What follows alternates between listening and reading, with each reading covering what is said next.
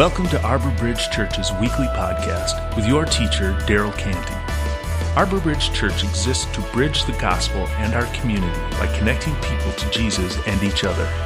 Visit us online at arborbridgechurch.com.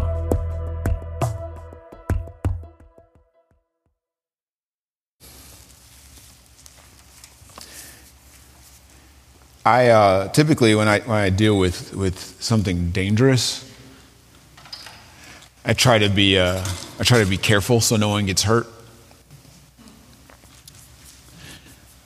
Chainsaws make me really nervous, so I try to be really careful. My wife has a couple of uncles and cousins who nearly cut their limbs off.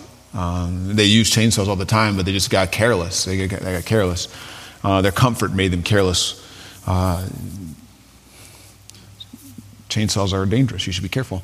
Guns make me nervous, so I try to be really careful with them. My dad was a police officer when we were growing up, and he did not joke about guns. He didn't take his guns out to show his buddies when they were coming over to hang out or anything like that. He was very serious. He didn't come home, drop his gun on the bed, or leave stuff out.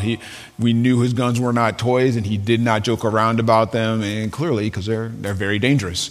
And as dangerous as guns and chainsaws are, the Bible teaches us that the words that we say can be dangerous, can be powerful, and many of us might do well to be silent more often.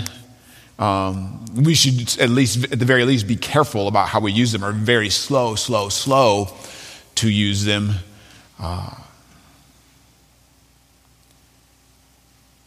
Does that describe how you use your words? Careful and slow.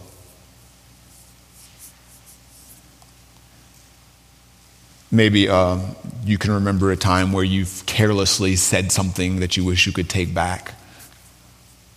Or maybe someone carelessly said something to you that you remember years later. Maybe they don't even remember. On the flip side of that, though, you've been around people in your life who just seem to give you life when you talk with them. Like when you walk away from talking with them, you're like, I like them. They give you life. They give you life. It's like a breath of fresh air. When you walk away from them, you feel more alive. So for all the power that Jesus displayed while he was on earth, there was power in his words. He could say things and release things into people's lives. So Jesus once said this. He says, "The thief comes only to steal and kill and destroy, but I have come that they might have life and have it to the full." So we have all been in conversations where it feels like someone's trying to steal something from you, or trying to take something from you, or they feel like they've got something to prove in their conversation with you. They're trying to win some kind of backwards contest. Sometimes when you're talking with your spouse, the whole conversation ends up being not about whatever you're arguing about, but it's about winning. And they're trying to take something from you. And Jesus says, I didn't come to steal anything from you. I came to give you life. And I wonder if that's how I could begin to talk to people. Like if I'm going to say something, then I speak things that give life, give power, as opposed to taking something. Do my words give life and give them to the fullest? Listen to this verse. It says, a word out of your mouth may seem of no account, might seem like it's no big deal, but it can accomplish nearly anything or destroy it. It only takes a spark. Remember to set off a forest fire. A careless word or a wrongly placed word out of your mouth can do that. By our speech, we can ruin the world, turn harmony to chaos, throw mud on our reputation, set the whole world up in smoke, and go up in smoke with it, smoke right from the pit of hell. So when we talk with each other, we typically underestimate the power of our words. We don't think our words change the world for good or for bad. But by our speech, by our speech, we can ruin the world. It's really, and is that really true? Is that really true? It feels like it's not, but I bet you can think of a time where if someone said something, you could ruin that person's world. So being careless with our words is like standing in a crowded room with a running chainsaw. Today I want to begin a series that expands our understanding or the weight of our words and how powerful they are, how much they weigh. And I'm going to I'm going to ask you to try some things in this series, and I hope will make us all better at using our words to give life, to speak life to people, and to be silent otherwise. Don't say anything. Don't say anything. And that's not going to happen if you're unwilling to stop and get your mouth under control. So and those of you guys who are part of our church family, you might think you are a very religious person. But if your tongue is out of control, you are fooling yourself. Your careless talk makes your offerings to God worthless. What a strong statement. It seems like that can't even be possible. Today I want to begin at work looking at how we use our mouths to complain. And little sins like complaining aren't just shrugged off like they're no big deal in our culture. They're actually encouraged, right? You know, let go ahead, blow off some steam. Go ahead and let loose.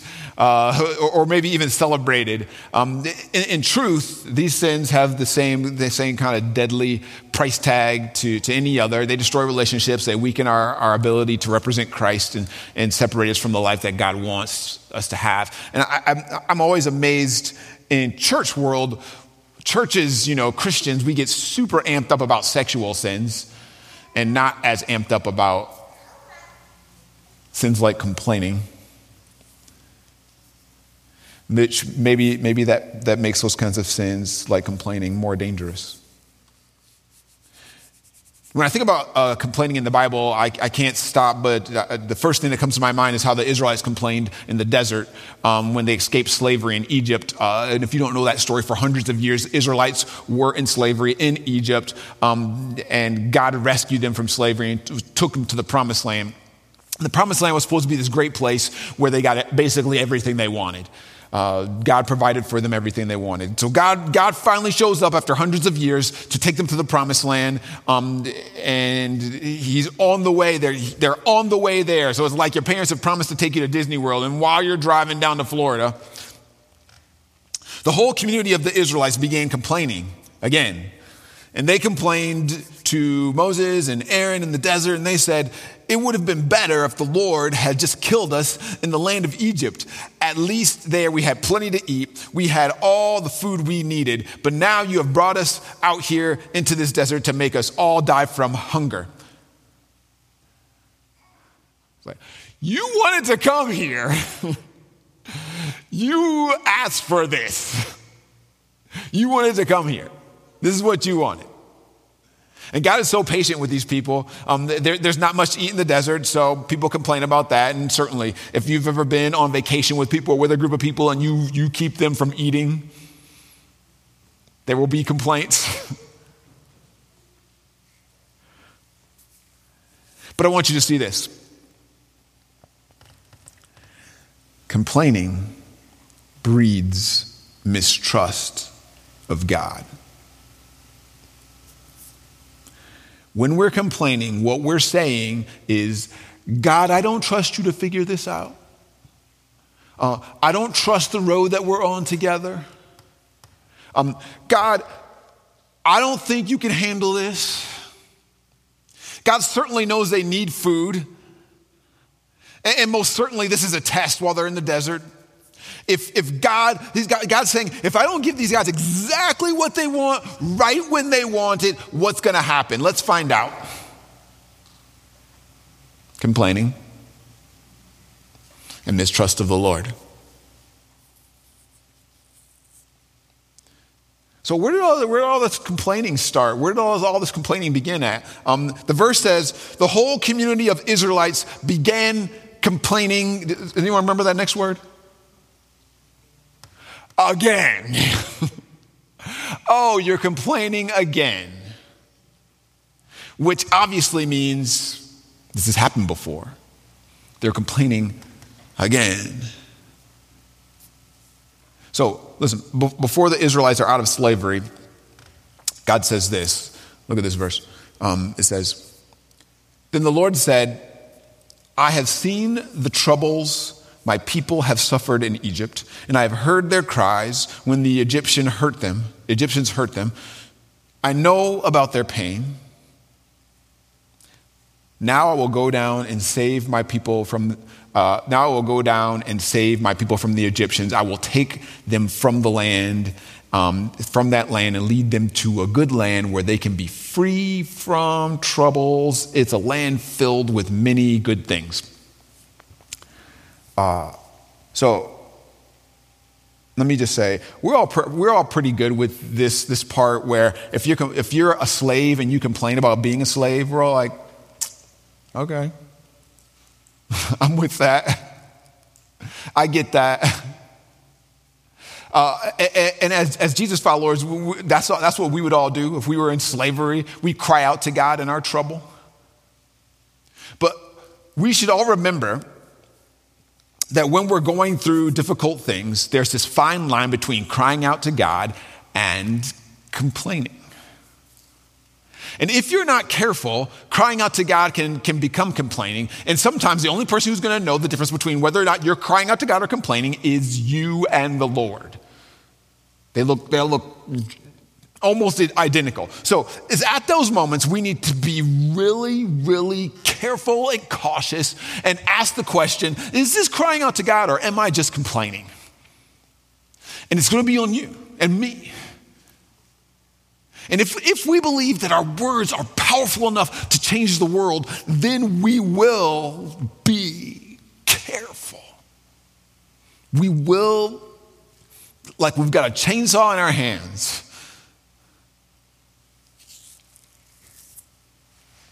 In this case, God's going to rescue the people, but it's not going to be anything like they think it will be.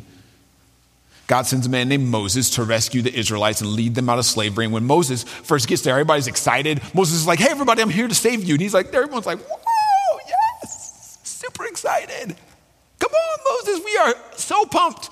And God's seen our misery and he sent someone to save us. But the very moment things don't go the way that they thought they was going to go in their heads, guess what happens? They said to Moses and Aaron, may the Lord judge and punish you for what you did. You made Pharaoh and his rulers hate us. And what Moses did basically is say, hey, guess what? I'm here to take these people out of here, which is what they wanted.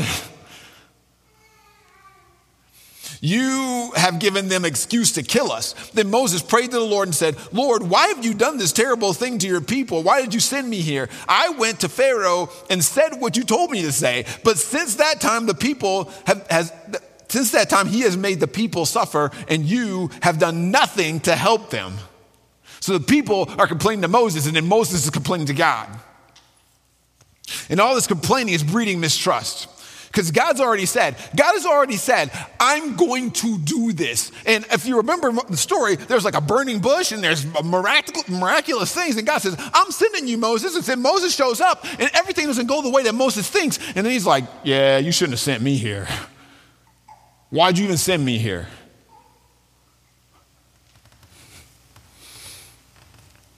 Complaining breeds mistrust. When it doesn't go your way, if you complain, it's breeding mistrust. And those words are dangerous. Those words are dangerous.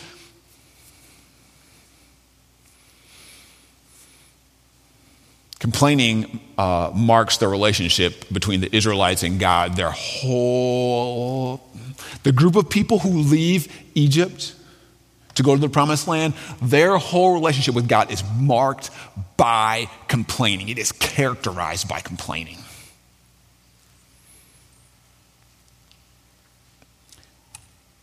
God says, trust me. They do not. They complained before they became free, and it marked their relationship off after they were free.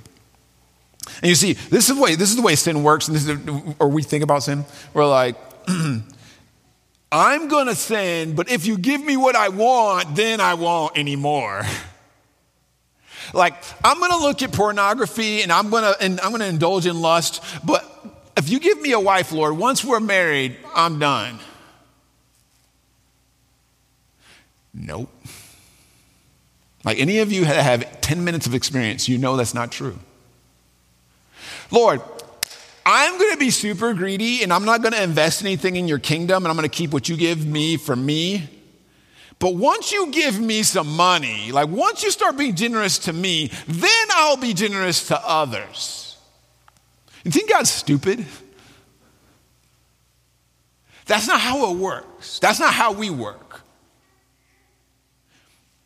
I'm going to complain. I'm going to spend my life complaining about what you won't give me now, Lord. But once you do it, once you give me what I want, then I'm going to stop complaining.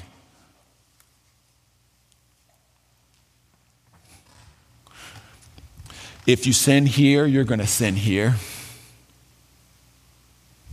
You just pave the way to make it easier.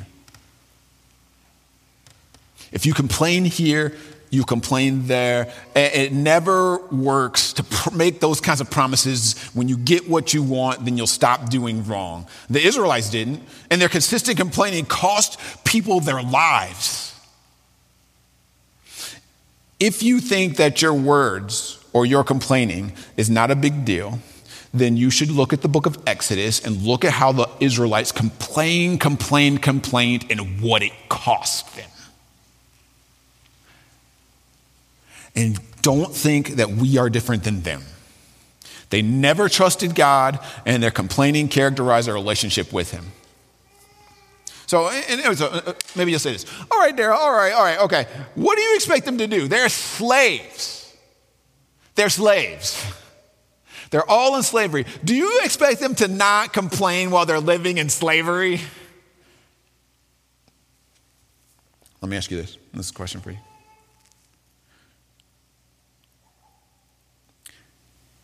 If you're living in slavery,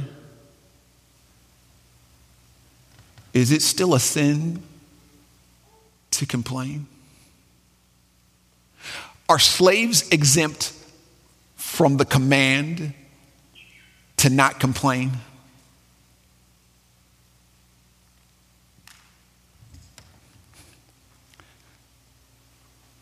If you're living in slavery, is it still a sin to complain? Yes. And maybe because most of you are white, you feel like I can't say that. I don't know. Yes. And God is gracious. He gets it. He knows slavery is hard, so he might be like, I get it, okay. But it doesn't make it not a sin. It's still a sin. Many of you guys are familiar with a man named the Apostle Paul. So Paul wrote lots of the New Testament. And Paul had a dream to go preach in Rome, to be a missionary there. He felt like God put it on his heart to preach in Rome, do ministry in Rome. And most of us know what it's like to have an idea or a dream in your mind and have it not happen, or not happen how you think it's going to happen. Very difficult, heartbreaking. So Paul's not going to get to go to Rome as a preacher or as a missionary. He gets to go as a prisoner. And he's like, this isn't how I expected this to play out. And God said, well, I'm sending you to Rome, but I never said how I'm sending you. I'm sending you as a prisoner. And we've talked before about what prisons were like then. Super gross, super uncomfortable. Nothing like these Martha Stewart-y kinds of prisons that you've read about, or nothing like that. So in the midst of being a prisoner, Paul says this. Listen to this. He says, I've learned the secret of being content in any and every situation, whether well-fed or hungry, whether I'm in the middle of the desert and there's no food,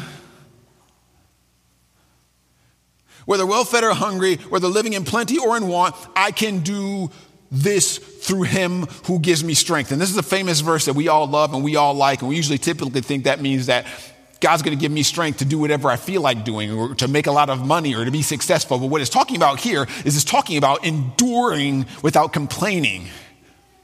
Enduring and being godly in the midst of it. So listen to this. It says, do everything without complaining or arguing so that you will be blameless and pure, children of God without any fault. But you are living with evil people all around you who have lost their sense of what is right. Among those people, you shine like lights in the dark world. Paul seems to be saying, I don't care. I don't care. I don't care if you're a slave or you're a prisoner. I don't care whatever you are. Do everything without arguing or complaining and learn the secret of being content in every situation. If you do that, you will be lights in the dark world. You're surrounded by people who are doing ridiculous things. Do this thing. Do this thing. Do everything without arguing or complaining and you will be light. You will be light. Stop it. Stop complaining. Stop complaining. So during this series, I want to ask you to practice the discipline of silence with me. These guys, Bree and our Johannes and Chris have set us up for this. I want to ask you to practice the discipline of silence with me. And I'm going to confess up front, I'm awful at this. I'm sure you can imagine. Yeah, Daryl being silent. Yeah, all right. So my daughter and I, we've been trying to practice this in a couple weeks leading up to it, and I get to the end of the day, and I'm like, I did bad. I did really bad. So I should be clear: the spiritual discipline of silence isn't the same thing as not saying any words. I'm not asking you to go through the whole day not saying anything. Someone says hello to you, and you can be like, I'm not asking for that. The spiritual discipline of silence is about seeing and hearing and listening and being slow to speak, speaking when it's appropriate or it's according to the will of God. And a clear example of this that Bree already hinted at is this. A clear example of this is during Jesus' trial and interrogations before he's crucified. He's clearly practicing the discipline of silence. And if you guys remember the story, people are berating him and talking to him, and he doesn't say anything except some specific moments. He's slow to speak. And maybe he's slow to speak because he doesn't want to just strike all these people down. Trying to. But he's silent when he needs to be silent. And he speaks when it's according to the Lord's will. Slow to speak. That's what I'm inviting you into, that discipline of silence. The Bible teaches there's a time to be silent, there's a time to speak. I want us to practice this. So start with the rest of the day. You don't even have a whole day to start with. Got half a day. If you go to bed at 10, you got 10 hours.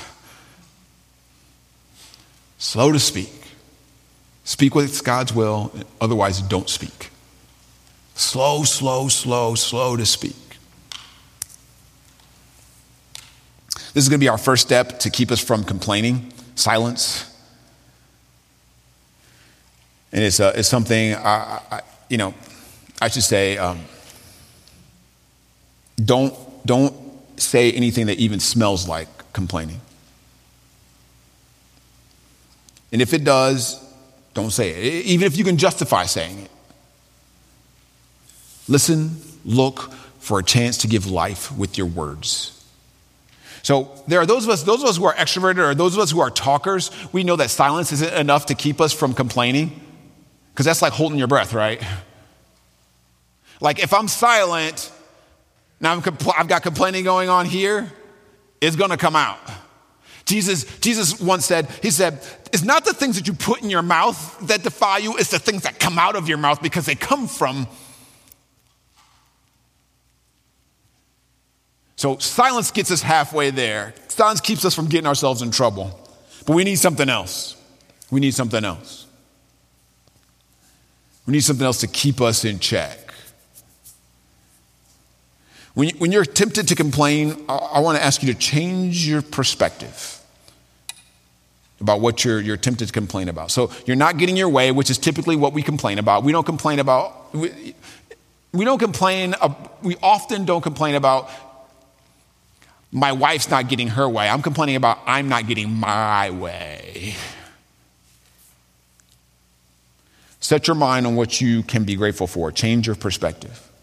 Set your mind on what you can be grateful for. What can you thank God about in this situation? So first, shut up. Don't say anything.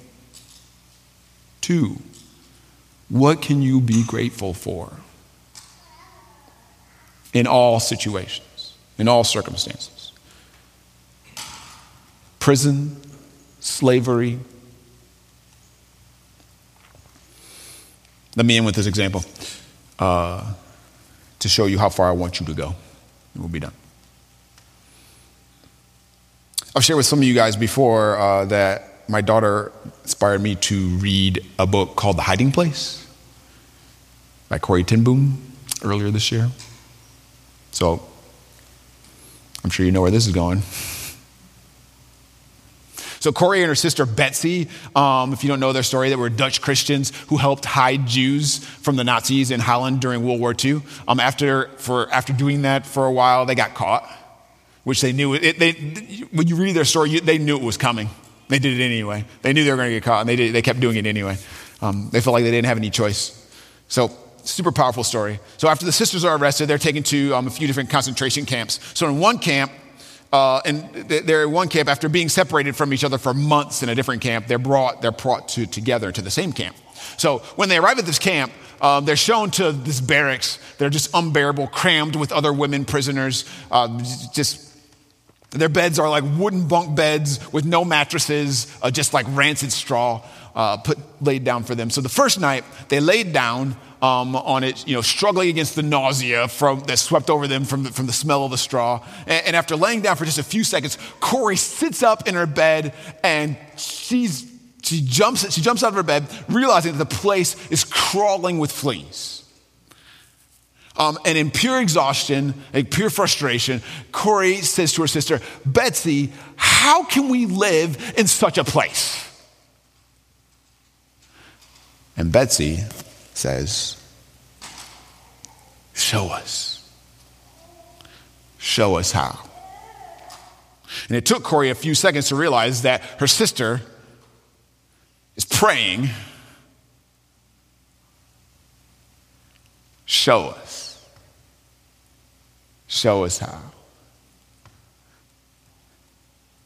And Betsy, just a few seconds, she yells with excitement. She says, he has given us the answer, as he always does. He's given us the answer before we needed it. And she says, go back to what we read in the Bible this morning. Go back, read it again. So Corrie checks, she looks around to make sure there's no guards, and she brings out the Bible that they've snuck into this concentration camp. And she reads the verses that they read this morning, and this is what she reads. She said, rejoice always, pray continually, give thanks in all circumstances. This is God's will.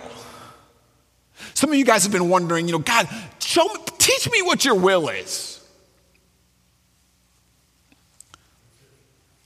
Give thanks in all circumstances, for this is God's will for you in Christ Jesus. And Betsy said, that's it?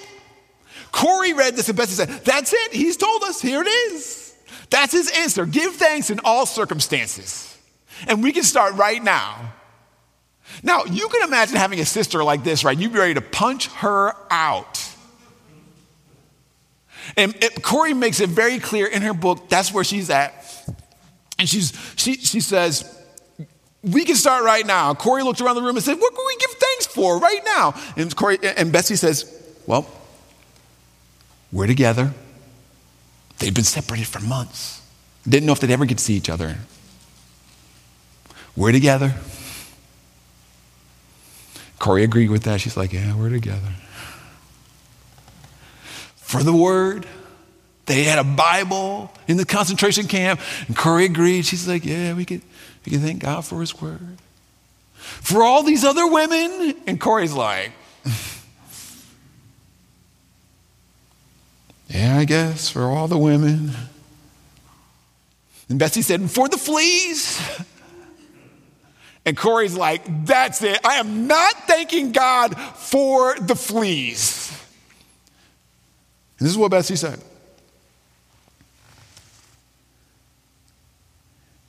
Give thanks in all circumstances. This is God's will for you.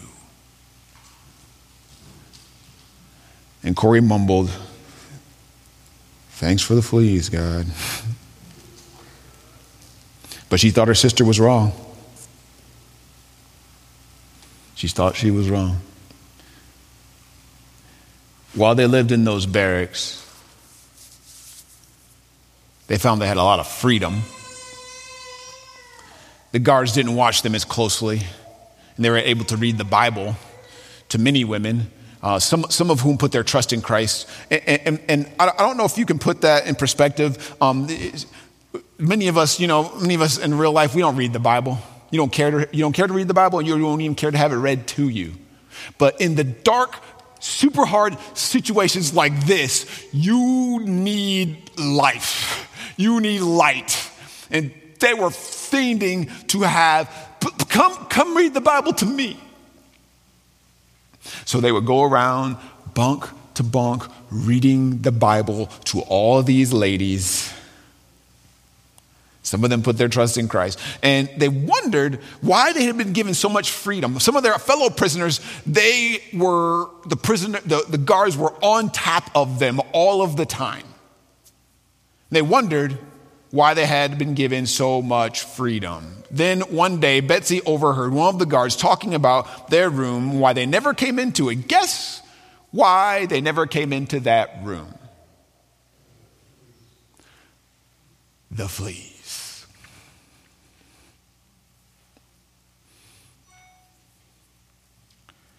Thank God for the fleas. Because 100,000 freaking years from now, when there are women in that room who put their trust in Christ, thank God for the fleas that kept the guards out so that I can share Christ with you. And 100,000 years from now, no one's going to care about the fleas, right? So thank God for the fleas. Thank God in every situation. And if you and I are committed to not spending our lives complaining about not having what we wish we had, then we can focus more attention on thanking God for what he's given us, and we can be the light of the world. When you are tempted to complain, be silent. Pray continually and say, Father, your kingdom come, your will be done, and give thanks in all situations. Look for what you can thank God for in your challenging situation. Thank you, God, for the fleas. And it's very likely it won't be as bad as slavery or prison or concentration camps. Let's do this together. Let's do this together. Let me pray for you as you attempt to practice this spiritual discipline, and then you'll be dismissed. Dear Father, thank you for the fleas. The things in our life that are small and biting and irritating that we hate and that we tend to complain about. The first words out of our mouth, because we're irritated, we're not getting what we want, or we're getting something that we don't want. I pray that you would help us to be so careful and cautious with the words that we use. Help us to practice the discipline of silence. Help us to find space in our lives where we can walk into rooms and sit and not say anything, and we can encourage people that way. And when you call us to say a word, we say it, and then we go right back to doing what you've called us to do. Help us to say what you want us to say. And God, Holy Spirit, and Jesus Christ knows that is not complaining. We want to be the light of the world. I pray that our church, as we do this together, that you would help us Because we cannot do it alone. You need to change our hearts. We want to be grateful about what you've done for us and what you've given us. Keep this on our minds. We're going to forget and we're going to run our mouths. Keep this on our minds. Keep this on our hearts. This week, as we commit, let me back up just to today. Today, 10 hours, the rest of the day. Today, as we attempt to do everything without arguing or complaining, meet us there. We want to do it. We need you to meet us there. In Jesus' name, amen.